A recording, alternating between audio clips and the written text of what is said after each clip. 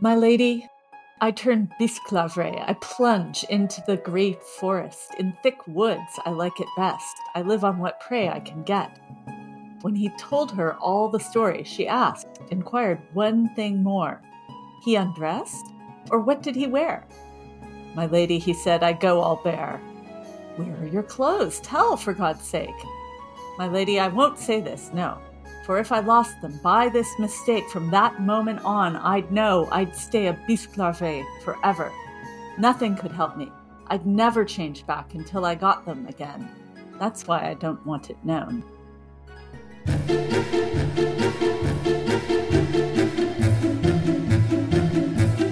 Hi, I'm Ian McInnes. And I'm Alexa Sand. And this is Real Fantastic Beasts.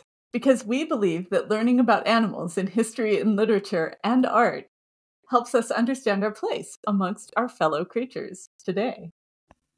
That was challenging, Ian. And are we doing an animal today? Because this seems to be a conversation. Absolutely. We're doing like the realest of real fantastic beasts. We're doing the werewolf. The werewolf, which is appropriate for this time of year. We planned the werewolf to appear near Yes, please Halloween. Cue spooky music. So the werewolf, or in Breton, as the 12th century poet Marie de France tells us, the werewolf is called the bisclavre.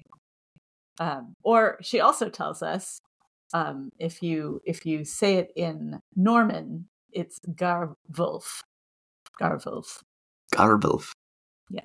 Werewolves have a lot of names, I think, right? They do. In French, they're called loup-garou, which literally means wolf-werewolf. So werewolves, the idea of a werewolf has clearly been around for a long time. Yes. Werewolves have been around, at least since classical antiquity. Herodotus in the 5th century BC tells us that there's this tribe of people in northeastern Scythia who once a year they all transform into wolves for about a week, and then they change back. Just like that. Does it give a reason for this? No, not particularly. They're barbarians. Who's to account for what barbarians do in their spare time? Right, they're practically wolves anyway. Oh, yeah. So Herodotus has this idea already in the 5th century. And then there are numerous accounts of people who turn themselves into wolves for various reasons. Usually they do it themselves. That is to say, it's like a kind of choice that they're making for one reason or another. Usually it's done by magic, often with potions and herbs. And in Latin, there's actually a name for this. It's called a versipellis, or a person who turns their skin. Like a change coat, a turncoat. Yeah, there you go. Yeah, a little bit. Yeah, but they actually change their skin. And this idea of the sort of skin, I think, is really important because in the Middle Ages, it's not like there's an inner wolf that's being let out. It's more like there's a person inside the skin of a wolf. Does that make sense? Yeah, except that story you told of Bisclavre, the Breton werewolf, he becomes a werewolf. He takes off his clothes, and then underneath he becomes a werewolf. Yeah, he takes off his human clothes, but I think it's not entirely clear that inside he's ever a wolf. If you read the whole story, so this is a lay or a Breton kind of like folk tale that Marie de France, this poet in the 12th century, she translates these into French for an English audience. But I won't complicate matters too much. In any case, she translates them into Norman French, the French spoken in 12th century England. And she tells us that this story, which it's not uncommon. In the preface to the poem, she tells us that it's actually quite common in Normandy for men to become garwolves and to set up housekeeping in the woods. I see. So, yeah. And this story she situates in Brittany, her native land. And basically, to summarize, this story involves this guy. He's a knight, and the passage I read, he's talking to his wife. She's beautiful. He's handsome. They're in love. He confesses that 3 days a week he's a wolf in the woods. See, she's gotten a little concerned because he goes away and she doesn't know what he's up to. And she's worried he's having an affair. When he explains what he's really doing, she's horrified because she's like, wait, you're a wolf? No, I'm not okay with that. So she goes to this other guy who has a crush on her. And she says, hey, you've got to help me. We've got to steal his clothes because I don't want to be married. I can't imagine going to bed with him now. So her conspirator helps her. They steal his clothes. He's trapped as a werewolf. And he's out there in the woods. Now, one day, the king, whose good friend he was prior to his disappearance, meanwhile, his wife remarries the other guy. The king is out hunting, and his knights and his hunting dogs corner this wolf. But instead of reacting ferociously like a wolf would, this gentle knight who's trapped in a wolf's body comes up, Bisclavret, and he comes up and begs the king's mercy. He kisses his stirrup. That's the detail that always captures my imagination. And so the king's like, no, you know what? This werewolf or this wolf is not a wolf. It's a gentle creature. And so I'm going to take it home with me. So he goes home with the king, sort of becomes the king's pet, his favorite pet. And he's always really sweet. He's like that big, rough looking dog that's just like a total sweetheart, everybody loves him. But one day, the knight who has married his wife, the knight who tricked him and stole his clothes, comes to court and he attacks him. The werewolf, Bisclavret, attacks the usurper, I guess you could say. And everyone's like, whoa, that was weird because he's usually pretty nice. That guy must have done something to offend him. Later, they're out hunting again, I guess. And Bisclavret is with the king. And the lady shows up, his ex-wife. And he attacks her. He actually bites her nose off. Ouch. And again, everyone's like, well, he's normally such a nice dog. And one smart guy goes, hey, I think that this lady is married to that guy that he attacked. And remember that this lady used to be married to your good friend. Who disappeared. Who's since vanished. Something fishy here. We'd better torture the lady and find out what's going on. So they torture her. And sure enough, she confesses everything. Yeah. Right? As one would under torture, with one's nose missing. So what happens next? So they got a plan. I've been following along here. So here we go. We're going to have the end of the story. Well, some of the end of the story. Since she had taken away his clothes, he had not been seen in his country. She fully believed and supposed that the beast must be Bisclavret. The king asks for the discarded clothes. Whether she likes it or not, she has them brought back. He had given them to the werewolf. When they had put them in front of it, it did not take any notice at all. The wise man, the one who had first advised the king, addressed him, "Sire, you are not doing this properly." He wouldn't for anything put his clothing back on in front of you, nor change his animal appearance. You have no idea how important this is. He feels terrible shame about it. Have him led into your rooms and take the clothing with him. We'll leave him there for a good while. We shall see if he becomes a man. The king himself led the wolf in and closed all the doors on him. After a while, he went there, taking 2 barons with him. All 3 of them entered the chamber. On the king's own bed, he found the knight sleeping. The king ran to embrace him. More than 100 times he hugs and kisses him. As soon as he could get an opportunity, he returned all his land to him and gave him more than I could say.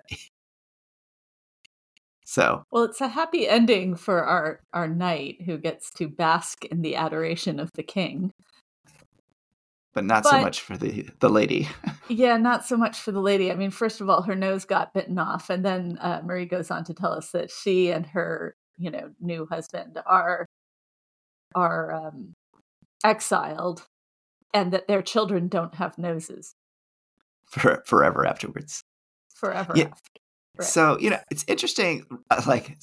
We could talk about the putting the clothing on. We're going to get back to that. But, I noticed that the name Bisclavret which is supposedly, the Breton word for werewolf is also sort of presented as, as the proper name for the knight, right? Like it's his name, right? His name is werewolf, or werewolf is his name, if you will. Right. I mean, it's weird. Nobody has actually a name in this story. That's one of the things I really find interesting about it. Like, not the lady, not the other knight. That's true. Yeah. Not even the king. They're just known by their sort of function or their social role. Yeah. I'm sure there's been a dissertation written about that. But so he's in wolf form, and he puts his human clothing on and then turns back into a person. Yeah. And he doesn't want people to see him doing this, which I can completely understand, because can you imagine a dog trying to crawl into a suit and then turn into a person? It would be hilarious. And it's just embarrassing to be naked, Like, he clearly experiences that sort of shame of his nudity at the beginning when he's saying, "No, I don't really want to tell you." And she's like, "Wait, do you undress?" Like, there's something going on here around taking off your clothes. Yeah. So is there a period when, do you think, he takes his clothes off, then he is naked, then he is a wolf? So is there a sort of a period at which he is just a naked person? And if he's going to change back into a person by putting the human clothes back on, presumably he changes first into a naked person and then puts the clothing on. I know. And I kind of wonder if we're missing a step, like where he puts on the wolf skin. Because, okay, so the reason I asked this question is that there is this tradition in like Old Norse and Icelandic literature of the Ulfhednar. So these are like guys, warriors, who strip down before a battle and they put on a wolf skin. They're kind of like berserkers who put on a bear skin, but they put on a wolf skin. They're just a variety. And so they make themselves really fearsome and kind of otherworldly by donning a wolf skin.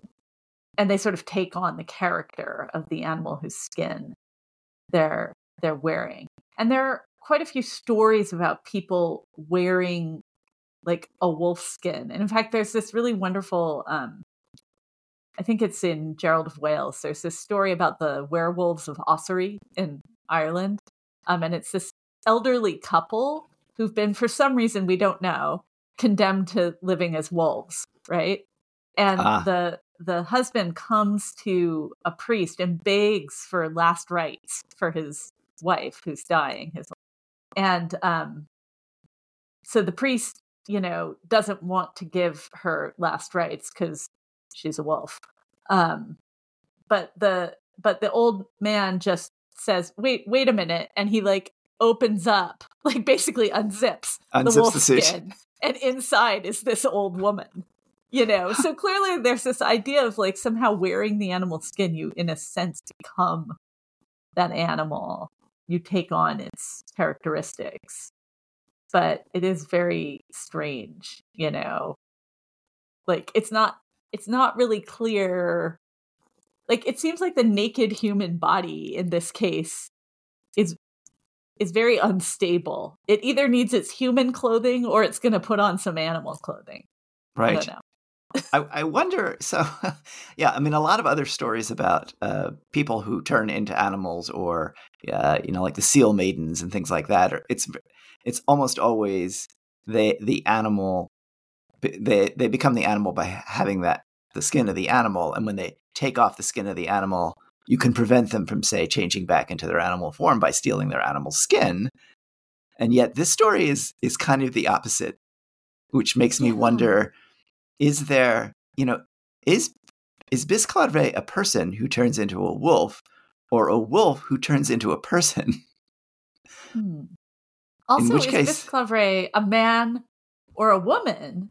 Because in the Old French, the articles are gendered, right? So just as in modern French.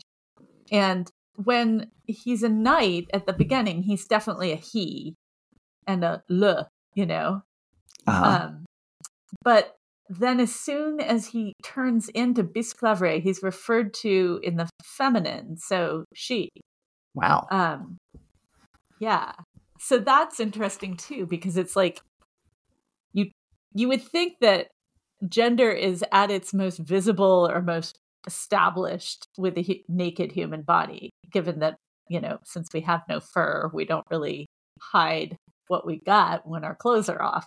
But somehow stripping down and then taking on this wolf persona destabilizes the knight's gender. And that also makes the like hundreds of hugs and kisses, and the fact that Bisclavret is, the king's best buddy. Yeah. Kind of an interesting twist on the story. I noticed that as well. And the way it just sort of fawns on him and kisses his feet and is always hanging out around him. Yeah. Well, and the animal or the person who has been bewitched into an animal is certainly like it's a different story than your traditional werewolf story. But there's no indication of what the motivation is for Bisclavret to either become the wolf or to not. But, it's 3 days a week. Is that sounds like a compulsion. That sounds like, the curse of Melusine that we talked about in our episode on the Lamia. But on the other hand, he doesn't say that. Yeah, and he also, notably, none of these medieval werewolves, not Bisclavret, not his close relation named Melion, there's a Arthurian legend that's actually in Latin called Arthur and Gorlagon. And Gorlagon is also a man. He's a king, and he has this wicked wife who traps him in a wolf form. I mean, there's definitely a kind of element of misogyny in all of these stories, that like women are these terrible tricksters who force men to become beasts or something. But there's no, we don't get that piece of the werewolf legend that's so much a part of sort of modern werewolf lore, where it's tied to the moon and the cycles of the moon. And so that, you have a full moon and you get a werewolf. There is one medieval source that talks about that. And it's this guy, Gervase of Tilbury. So Gervase of Tilbury was an English writer, but he was writing in Latin for the emperor, the Holy Roman Emperor Otto IV. So this is in late 1100s, in the late 12th century. And he wrote this kind of collection of stories for the entertainment of the king, basically. And some of them are, little anecdotes about his travels, and others are, just sort of folklore. And he says, one thing I know to be of daily occurrence, occurrence amongst the people of our country, he's saying England, is that in the course of human destiny, certain men change into wolves according to the cycles of the moon. He says that. And he says, you might doubt this, but I know of 2 cases I've actually spoken with them. And it's interesting because one of them is a story about a guy who was disinherited. Like, he basically lost his lands. He was a knight. He lost all his property. He lost his social identity, and he was wandering out in the woods, and he just went crazy. And then he turned into a wolf. And then, yeah.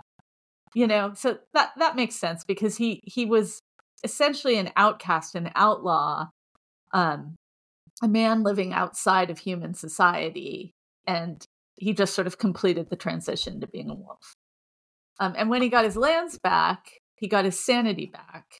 And now he's no longer a wolf. So the moon thing is not some long-standing, well-developed and attested thing. It could just be Gervase of Tilbury gave us the moon, the werewolf moon. Yeah, and it's almost like he got it from this other guy. Remember I said there were 2... that's right, yeah. 2 examples. Well, the other guy was this guy named Chaucever. We don't really know anything about him, but he still suffers from lycanthropy. He still turns into a wolf. And he's told Gervase, it happens on the full moon. Okay. So it's kind of like an eyewitness account. Yeah. Yeah. We're building an epidemiology of the werewolf. It seems like what's happening is there. He also says that actually what turned the first guy back into a human wasn't getting his lands back. That happened subsequently. I should say it was actually when a woodsman cut his paw off. So having their paws cut off, turns werewolves back into their human form. Oh, so you don't need anything with the wooden stake through the heart. I don't know if that goes for werewolves in modern. I have to confess, I'm not like a big fan of werewolf and vampire literature in its modern form. So I don't know what all the sort of modern myths about the werewolf are. I don't think the stake confused with vampires. Goes there, but people do are they're unseelie creatures, so people are always concerned about how do you properly kill them, right? Yeah. Like, does it take a silver bullet or things like that? I mean, that certainly applies to werewolves, right? Rather than others. The thing that everybody knows about the werewolf, besides the moon, is that the bite of a werewolf will turn you into a werewolf. Is that medieval? I don't see it in any of these sources. Like, I mean, when werewolves bite in these medieval literary sources, like when Bisclavret goes and bites off his wife's nose or bites the guy who stole his wife, we don't hear that they later turn into werewolves. Mm-hmm. And his bites, like everybody, even in the poem, people are like, well, there must have been a reason for that. It was a justified bite. Like they're not vicious. They're not vicious towards people in this in the literary setting, even though Marie de France says, yeah, sometimes they're really like they'll attack people and eat people. And certainly our Ulfhethnar or whatever, however you say that in Old Norse, these wolf warriors are, out for blood. But they don't turn other people into wolf warriors.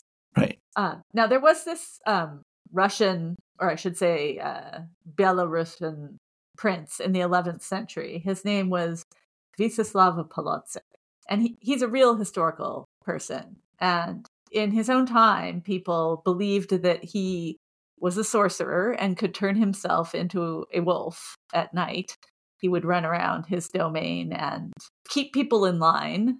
So yes, there was some biting and some rending of flesh. But again, he didn't turn other people into werewolves. He just ran around and kept order, basically, in his wolfish form. But the really interesting thing about him is he's Christian, right? Like, he's a baptized Christian king. He starts out as Prince of Kiev, but he later becomes king of this whole region. And he has this power as a sorcerer to change his skin. But at his death, he's almost made into a saint.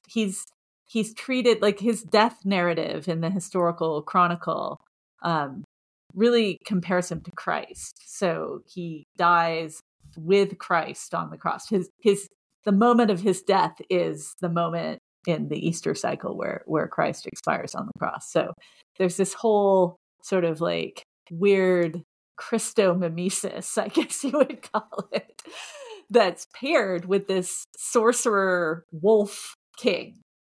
Right. Yeah. Well, yeah. He's a huge culture hero, by the way. Well, it sounds like the wolf transformation is, part of a criminal justice system in a way, right? Absolutely. It's the state acting, to preserve order. But it's interesting that he turns into perhaps our only sainted werewolf. Or nearly. He doesn't quite make nearly. Sense, right? Almost canonized werewolf. Not for lack of trying.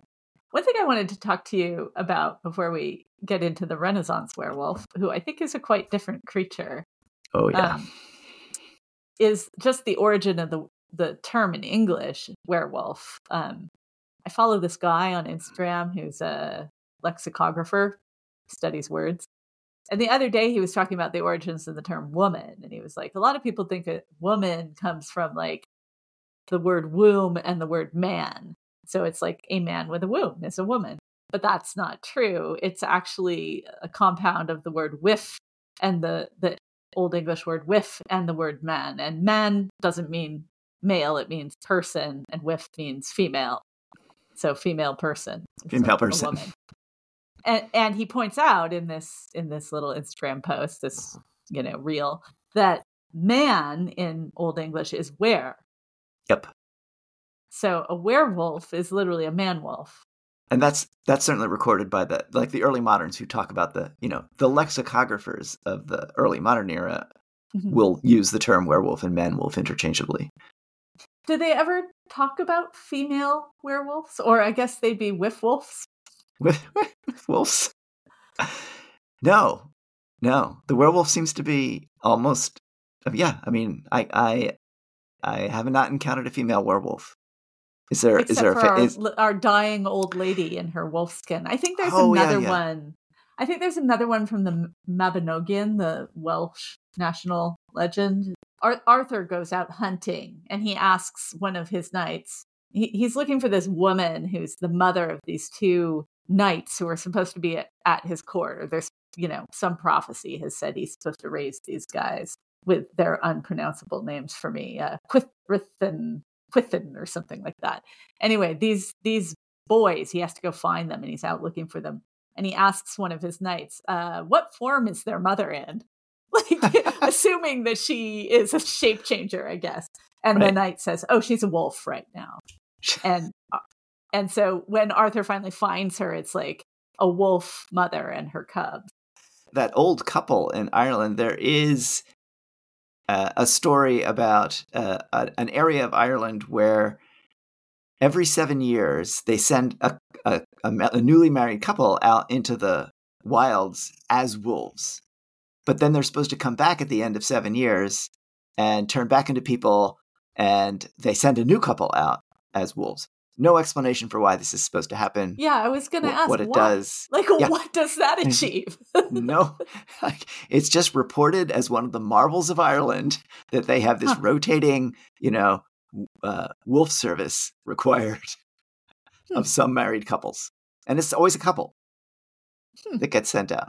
So that's obviously the source of the same story that you mentioned with the elderly couple coming back, because right, like somehow they got stuck. They didn't get swapped out after 7 years. Or 7 years is a long time. By then you're an elderly couple in the Middle Ages. Perhaps, yeah. Right. You were 20 when you got sent out. now you're truly antiquated. Yeah. Well, the average length of a marriage in the early modern period is 8 years, and it's ended by the death of one of the partners. Oh, yeah. Really? Yep. So that's crazy. That makes sense though, because sometimes when I'm reading Tudor history, I'm like, wow, these people married a lot. They were just always getting married. Because they're always dying. From the sweating sickness or something. Yeah. So 7 years is the average length, almost an average length of a marriage anyway. Yeah. Interesting. So what are our sources for Renaissance werewolves? Well, none of the kind of classical or medieval sources are being recycled in the early modern period in the way that they are for so many of our other, marvelous, fantastic beasts. It's almost as though the word survives, the belief in this thing survives, but then they're reinventing the werewolf in the early modern period. The exception would be like the term lycanthropy, right? Which is the sort of Greek, term for werewolf. And so they are aware that there's classical antecedents. They just don't lean into them in the way that they do for other creatures, like the unicorn, for example. So, and because of that, and the reason for that is, as it was for cats, is the witch craze. So werewolves are getting attached to witchcraft, and by virtue of that attachment, they're also getting sort of connected to various forms of transgressive criminality in the period. So the werewolf in the early modern period most commonly is basically the way that serial killers get characterized. So there are serial killers in the early modern period, and they get caught. And when they get caught, they will either be, called a werewolf, or they will confess to being a werewolf, or whatever that might be. So the earliest one I think we have is from 1573. A guy named Gilles Garnier, who is called the Werewolf of Dole, and I've heard of him. Yeah. Oh yeah. Yeah. It was a big deal. He's a serial killer. Which, serial killers then and now get people quite exercised about thinking and talking about them. Well, Garnier confessed, and I'm not sure whether he may have confessed without being tortured. But, really? He said, well, the devil came to me and gave me this ointment, right? And I put this ointment on, and it turns me into a wolf. And then I do all these things. But of course, he's also confessing that it was a choice on his part, right? He wasn't compelled to be a werewolf. He got the ointment, said, "Oh, this will be useful," and put it on. Now, Garnier argued that he was starving, right? He was hungry. He needed to feed his family. He wanted something that would make him a better hunter. And the devil said, "Oh, I got this ointment. It's going to make you an awesome hunter," right? Which a wolf is.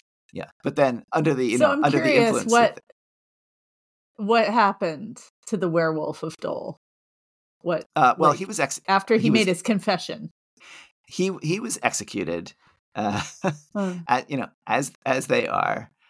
So the other thing you need to know about the werewolf of Dole is that he wasn't just killing people. There was cannibalism as well, right? So he was, as a wolf, killing and eating people, and people kept going missing. So they knew there was, they knew there was predation, and at that point, there was a lot of assumption that if a predator is killing people somewhere in France, Garnier's French, that it's probably a werewolf. They're not defaulting to the, say an actual wolf or any other natural creature that might be killing people. They assume that. But it's interesting because if you think about what a medieval werewolf is, it's just a wolf that happens to also be a person.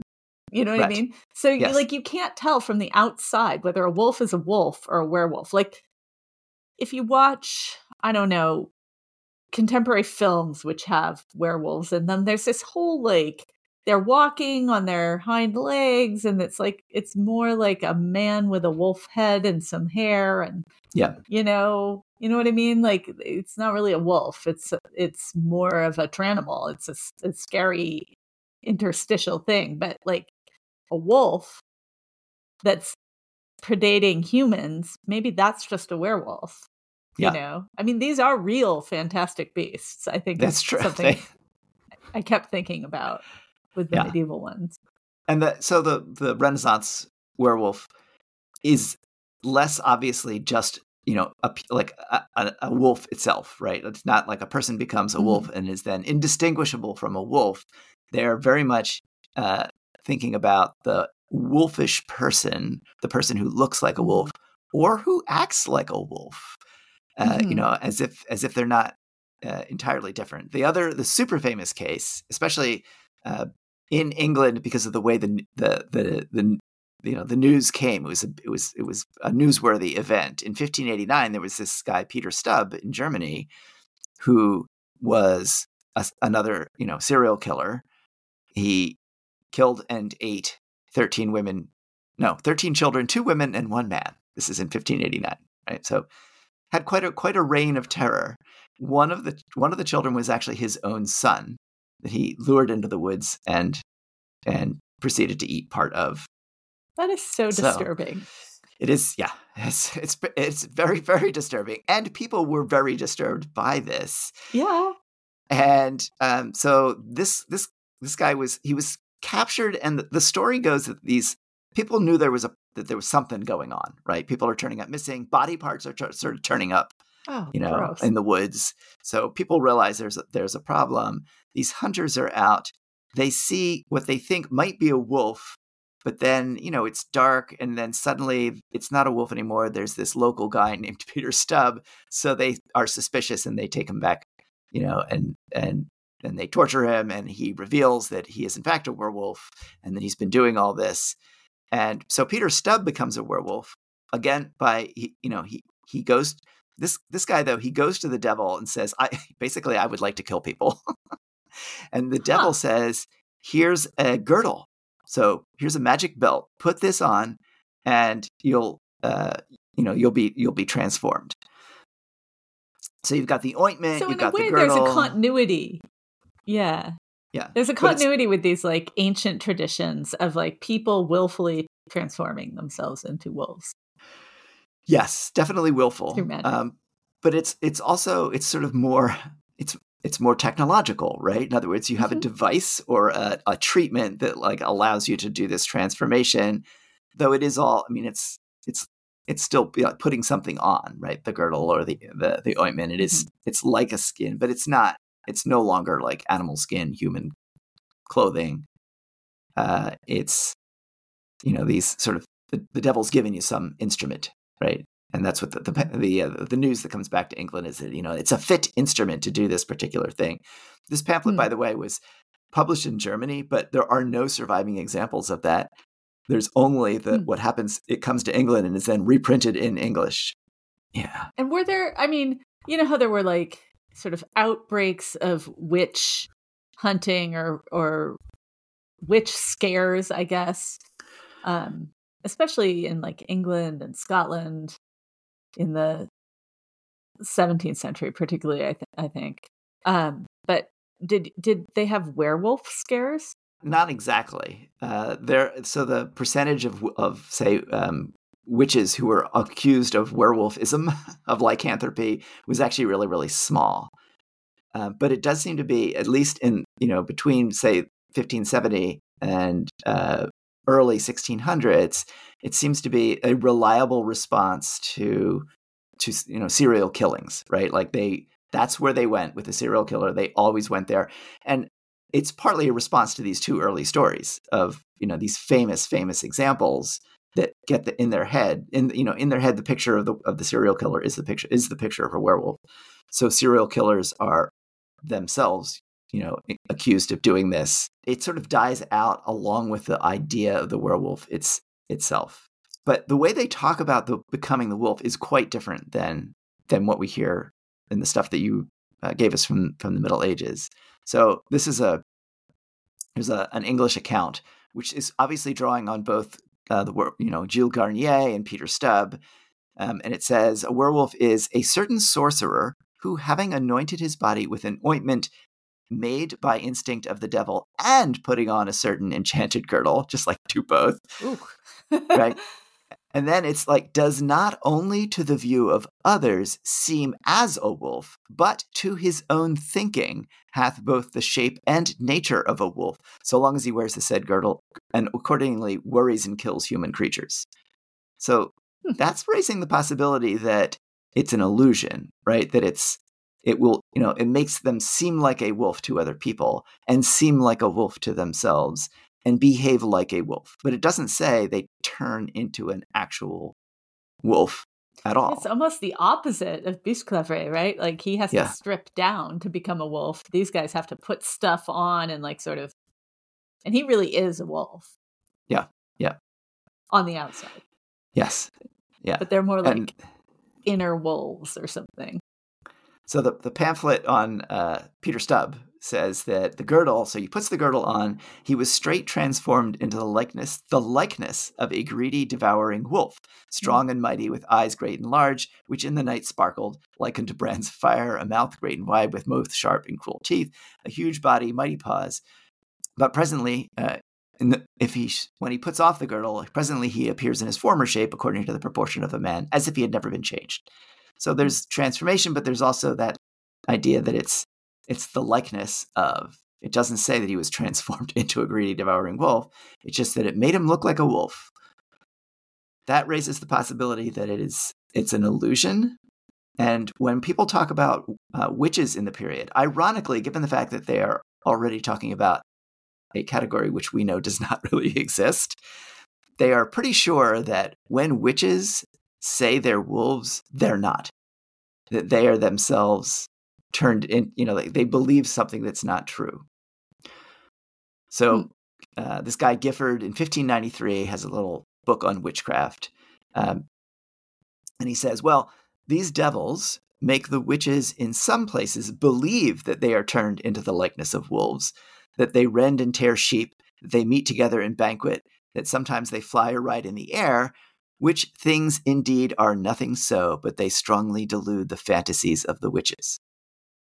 So Gifford is saying, like, so witches are real, but flying through the air is not. Right. I mean, it's almost like trying to have your cake and eat it too. Trying to say, like, nothing that God does not ordain can happen. So these things which God does not ordain can't happen.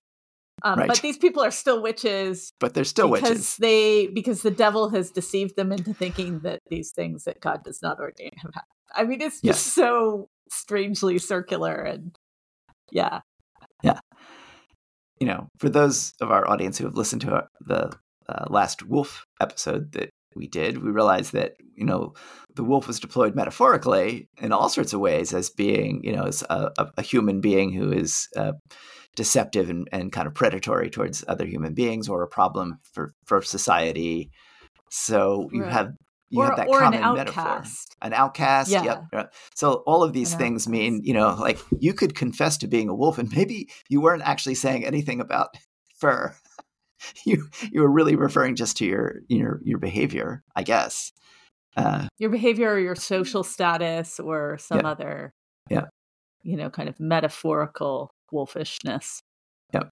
So by the mid 1650s, people were pretty convinced that whatever this lycanthropy thing is, it's an illusion. They're not denying that people even believe they are wolves, though, right? That they might claim to be a wolf, but they're saying that's it's not true. James I of England had, he was very interested in witchcraft, and he himself said that, well, the people who think they're werewolves they're deluded, and he even had a diagnosis. They have too much of the melancholy humor. So that causes them then to believe that they're werewolves. So in a sense, they're mentally ill. They are mentally ill. I mean, in ways that the early modern period conceived very physically, right? So they did not separate mental illness and physical illness in quite the same way that we do today. So they saw a substance causing all of these things. And it kind of brings us back around to the moon thing, because one element of that sort of theory of the humors is that the moon exercises kind of a tidal pull on them, and so that people with too much of one humor over another, especially melancholics, are influenced by the moon. And so when people lose their minds, it's often the cycle of the moon, which is why we call them lunatics. Yes. Yeah. And certainly a lot of treatments that are based on the humors in the period involve moon phases or doing things under the light of a certain kind of moon, right? So that's it would have made absolute sense as they began to turn towards the idea that it is like an illusion or a form of mental illness. And I think it also gives us the modern idea that to be a werewolf is a communicable disease, because that's a sort of a mechanism for this this delusion to occur, other than just someone accidentally being too, say, melancholic. There's this idea that perhaps, like any other disease, it could be infectious, and because it involves wolves, I think there's a little bit of bleed over from rabies or hydrophobia, which is transmitted by a bite of often the mad dog, right? And then the human who is bitten behaves, markedly differently in some cases. I think that's probably exaggerated these days, but under the influence of rabies, you become pretty deranged. I do believe in the final stages. So you've got them saying, we know these kinds of things are transmitted this way. We have this thing called lycanthropy that we've now decided is a condition, right? That it's not reality. So how is that transmitted? Well, it must be the bite of a werewolf, right? Yeah. As though werewolves are themselves already they are mad creatures. Yeah. It's interesting. We haven't done an episode on vampires, and maybe we will for next Halloween. But it would be interesting to know when the story about the bite of the werewolf enters the tradition, and whether that's before or after the story of the bite of the vampire transmitting this blood-borne disease of vampirism. Like they're probably related, is what I'm saying. Yes, because I think vampirism and lycanthropy are connected in some traditions, not notably the medieval, say, French traditions or the English traditions. So they remain connected in other places, and then can come back. That kind of connection can come back together. So that's it's not like the Twilight mythology of the vampires and the werewolves who play baseball together. all I have to say about early modern werewolves. Yeah, I think it's time to go howl at the moon, Ian. Oh, yeah. Temporarily naked and then wolfish. Yeah, it's gotten pretty cold out here in northern Utah in the last couple of days. The leaves have turned and it's dropping down to freezing at night. So I think I'll keep my clothes on. It's October. It's the last howl of the werewolf. Before they're all curled up in front of the fire like any good dog. Like Bishclavre and the king.